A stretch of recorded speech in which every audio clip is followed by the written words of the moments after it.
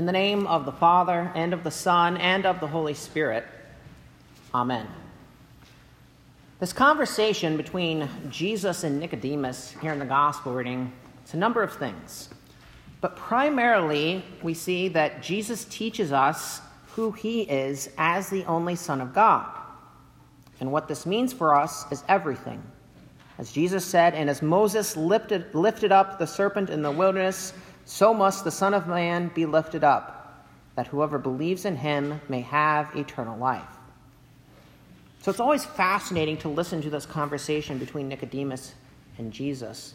The girls have a little Bible that has a painting in this, and it shows last night when we were reading these things, it's nighttime, and Jesus is looking down, and Nicodemus is just sitting there, and they're just kind of talking.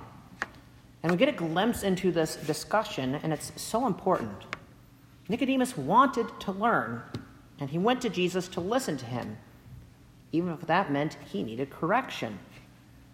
So in this way, Nicodemus is kind of a model of faith, or an example for us in this gospel reading. He shows us what faith looks like as he sits here with Jesus at night having this conversation. They're talking about the things of God. And in some ways, it's kind of sad because we've lost that in our culture, haven't we? It used to be that men talked about real things of significance and importance and what mattered for their families, for the greater good of the world around them.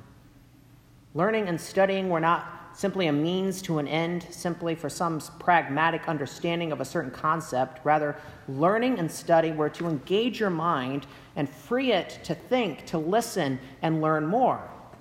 The concept of leisure for the Greeks was this idea of resting and having your mind be free in these things, that you contemplate the stuff, you meditate on it, and you grow.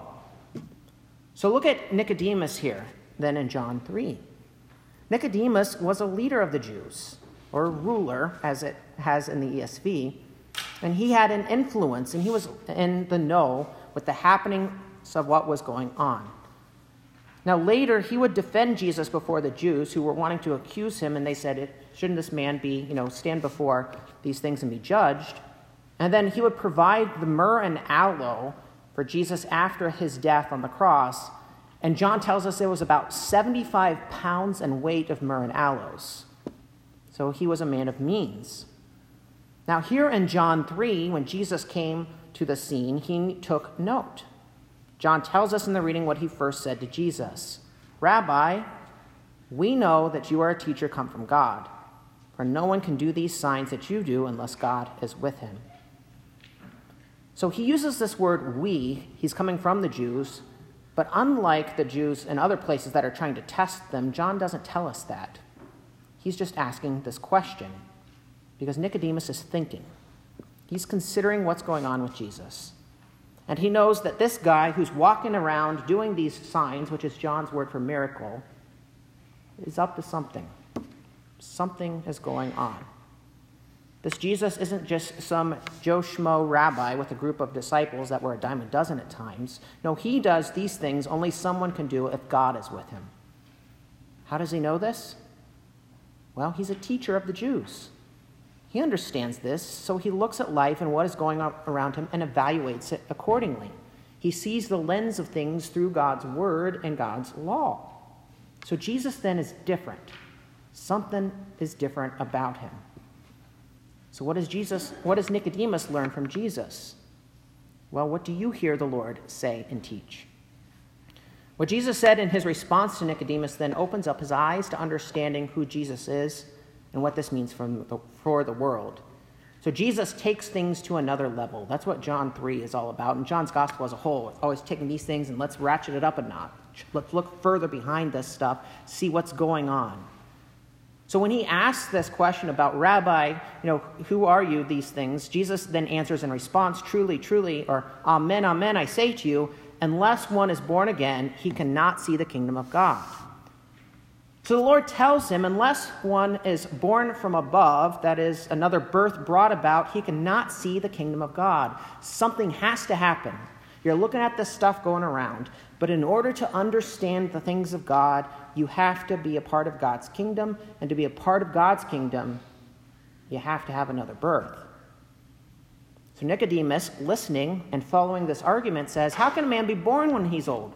Can he enter a second time into his mother's womb and be born? Jesus answered, truly, truly, I say to you, unless one is born of water and the Spirit, he cannot enter the kingdom of God. That which is born of flesh is flesh, and that which is born of the Spirit is spirit. Do not marvel that I said to you, you must be born again. The wind blows where it wishes, and you hear its sound, but you do not know where it comes from or where it goes. So it is with everyone who is born of the Spirit. So Jesus is telling us a birth must occur for you to enter and to know the kingdom of God, because you were conceived in sin. You were born into this fallen world.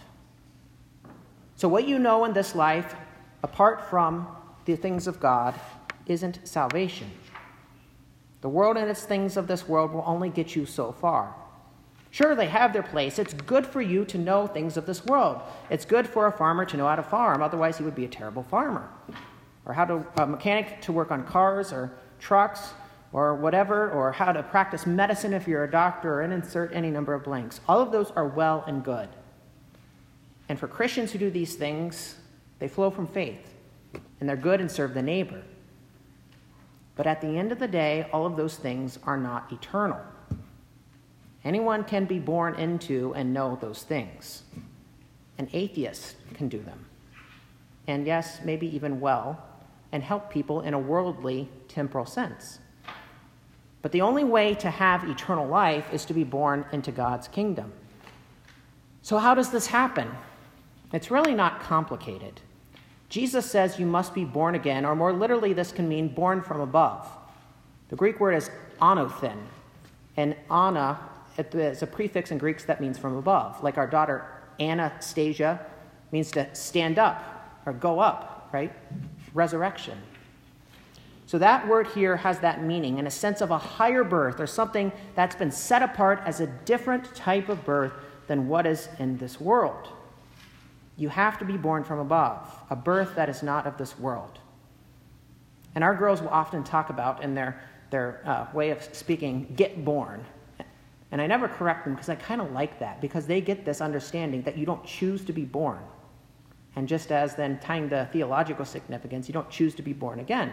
You get born into the kingdom of God. So Jesus doesn't stop there. Jesus goes where most of us would think, and we shouldn't necessarily fault him for it. Right? Anytime we hear about talking about birth, what's our first reaction? Well, we think about giving birth, a woman giving birth. So Jesus then, Nicodemus is asking them, then how can this be? You're going to enter a second time into your mother's womb? How's that going to happen? But Jesus teaches that this birth is of water and the Spirit. And those two words, water and Spirit, grammatically are connected to each other. It's not born of water and born of the Spirit. It's water and the Spirit. They go together. And so last night I was reading this to the kids during our devotion. I've mentioned that we read the gospel reading to them at nights.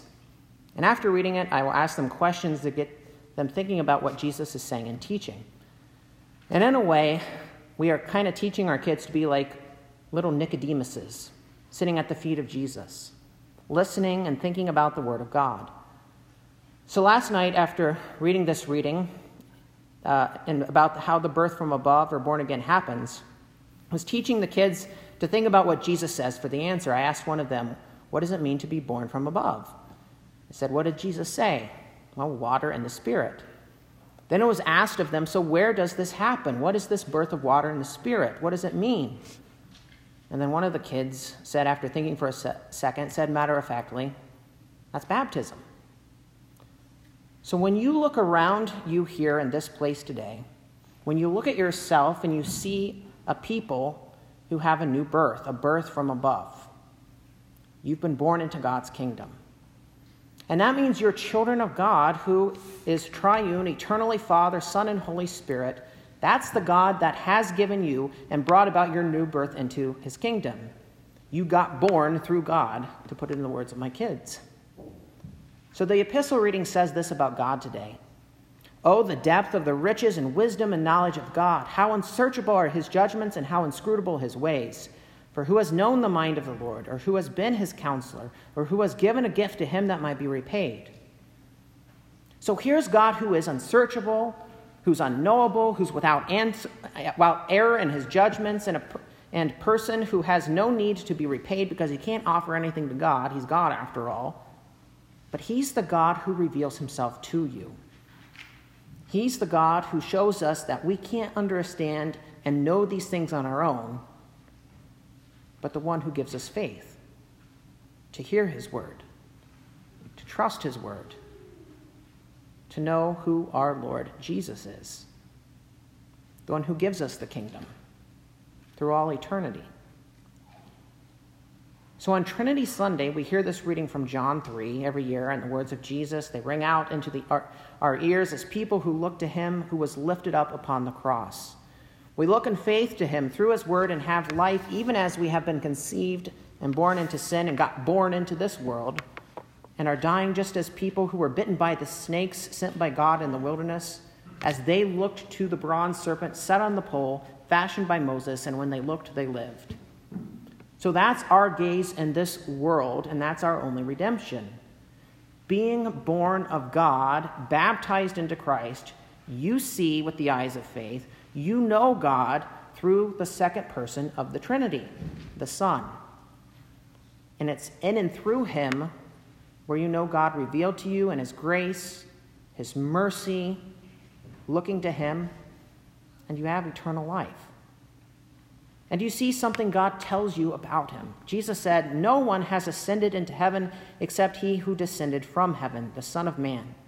And as Moses lifted up the serpent in the wilderness, so the Son of Man must be lifted up, that whoever believes in him may have eternal life. For God so loved the world that he gave his only Son, that whoever believes in him should not perish, but have eternal life. For God did not send his Son into the world to condemn the world, but in order that the world might be saved through him." So this is how God loves us.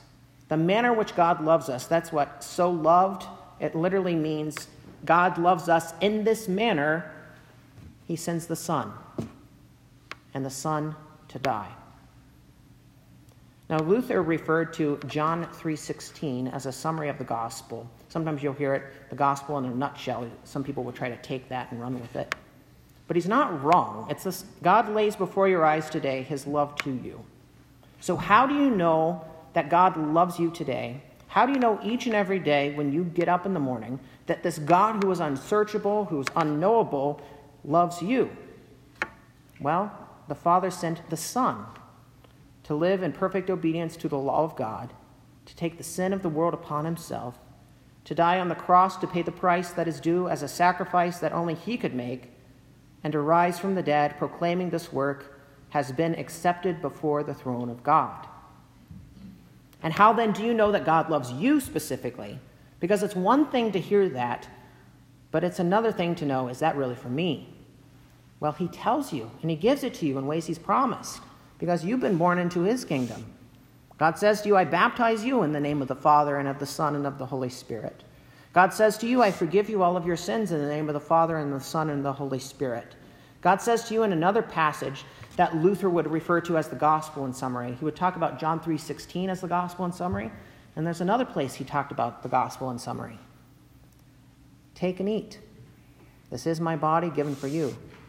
Take and drink. This is my blood shed for you for the forgiveness of sins." You always see John 3:16 right at baseball games.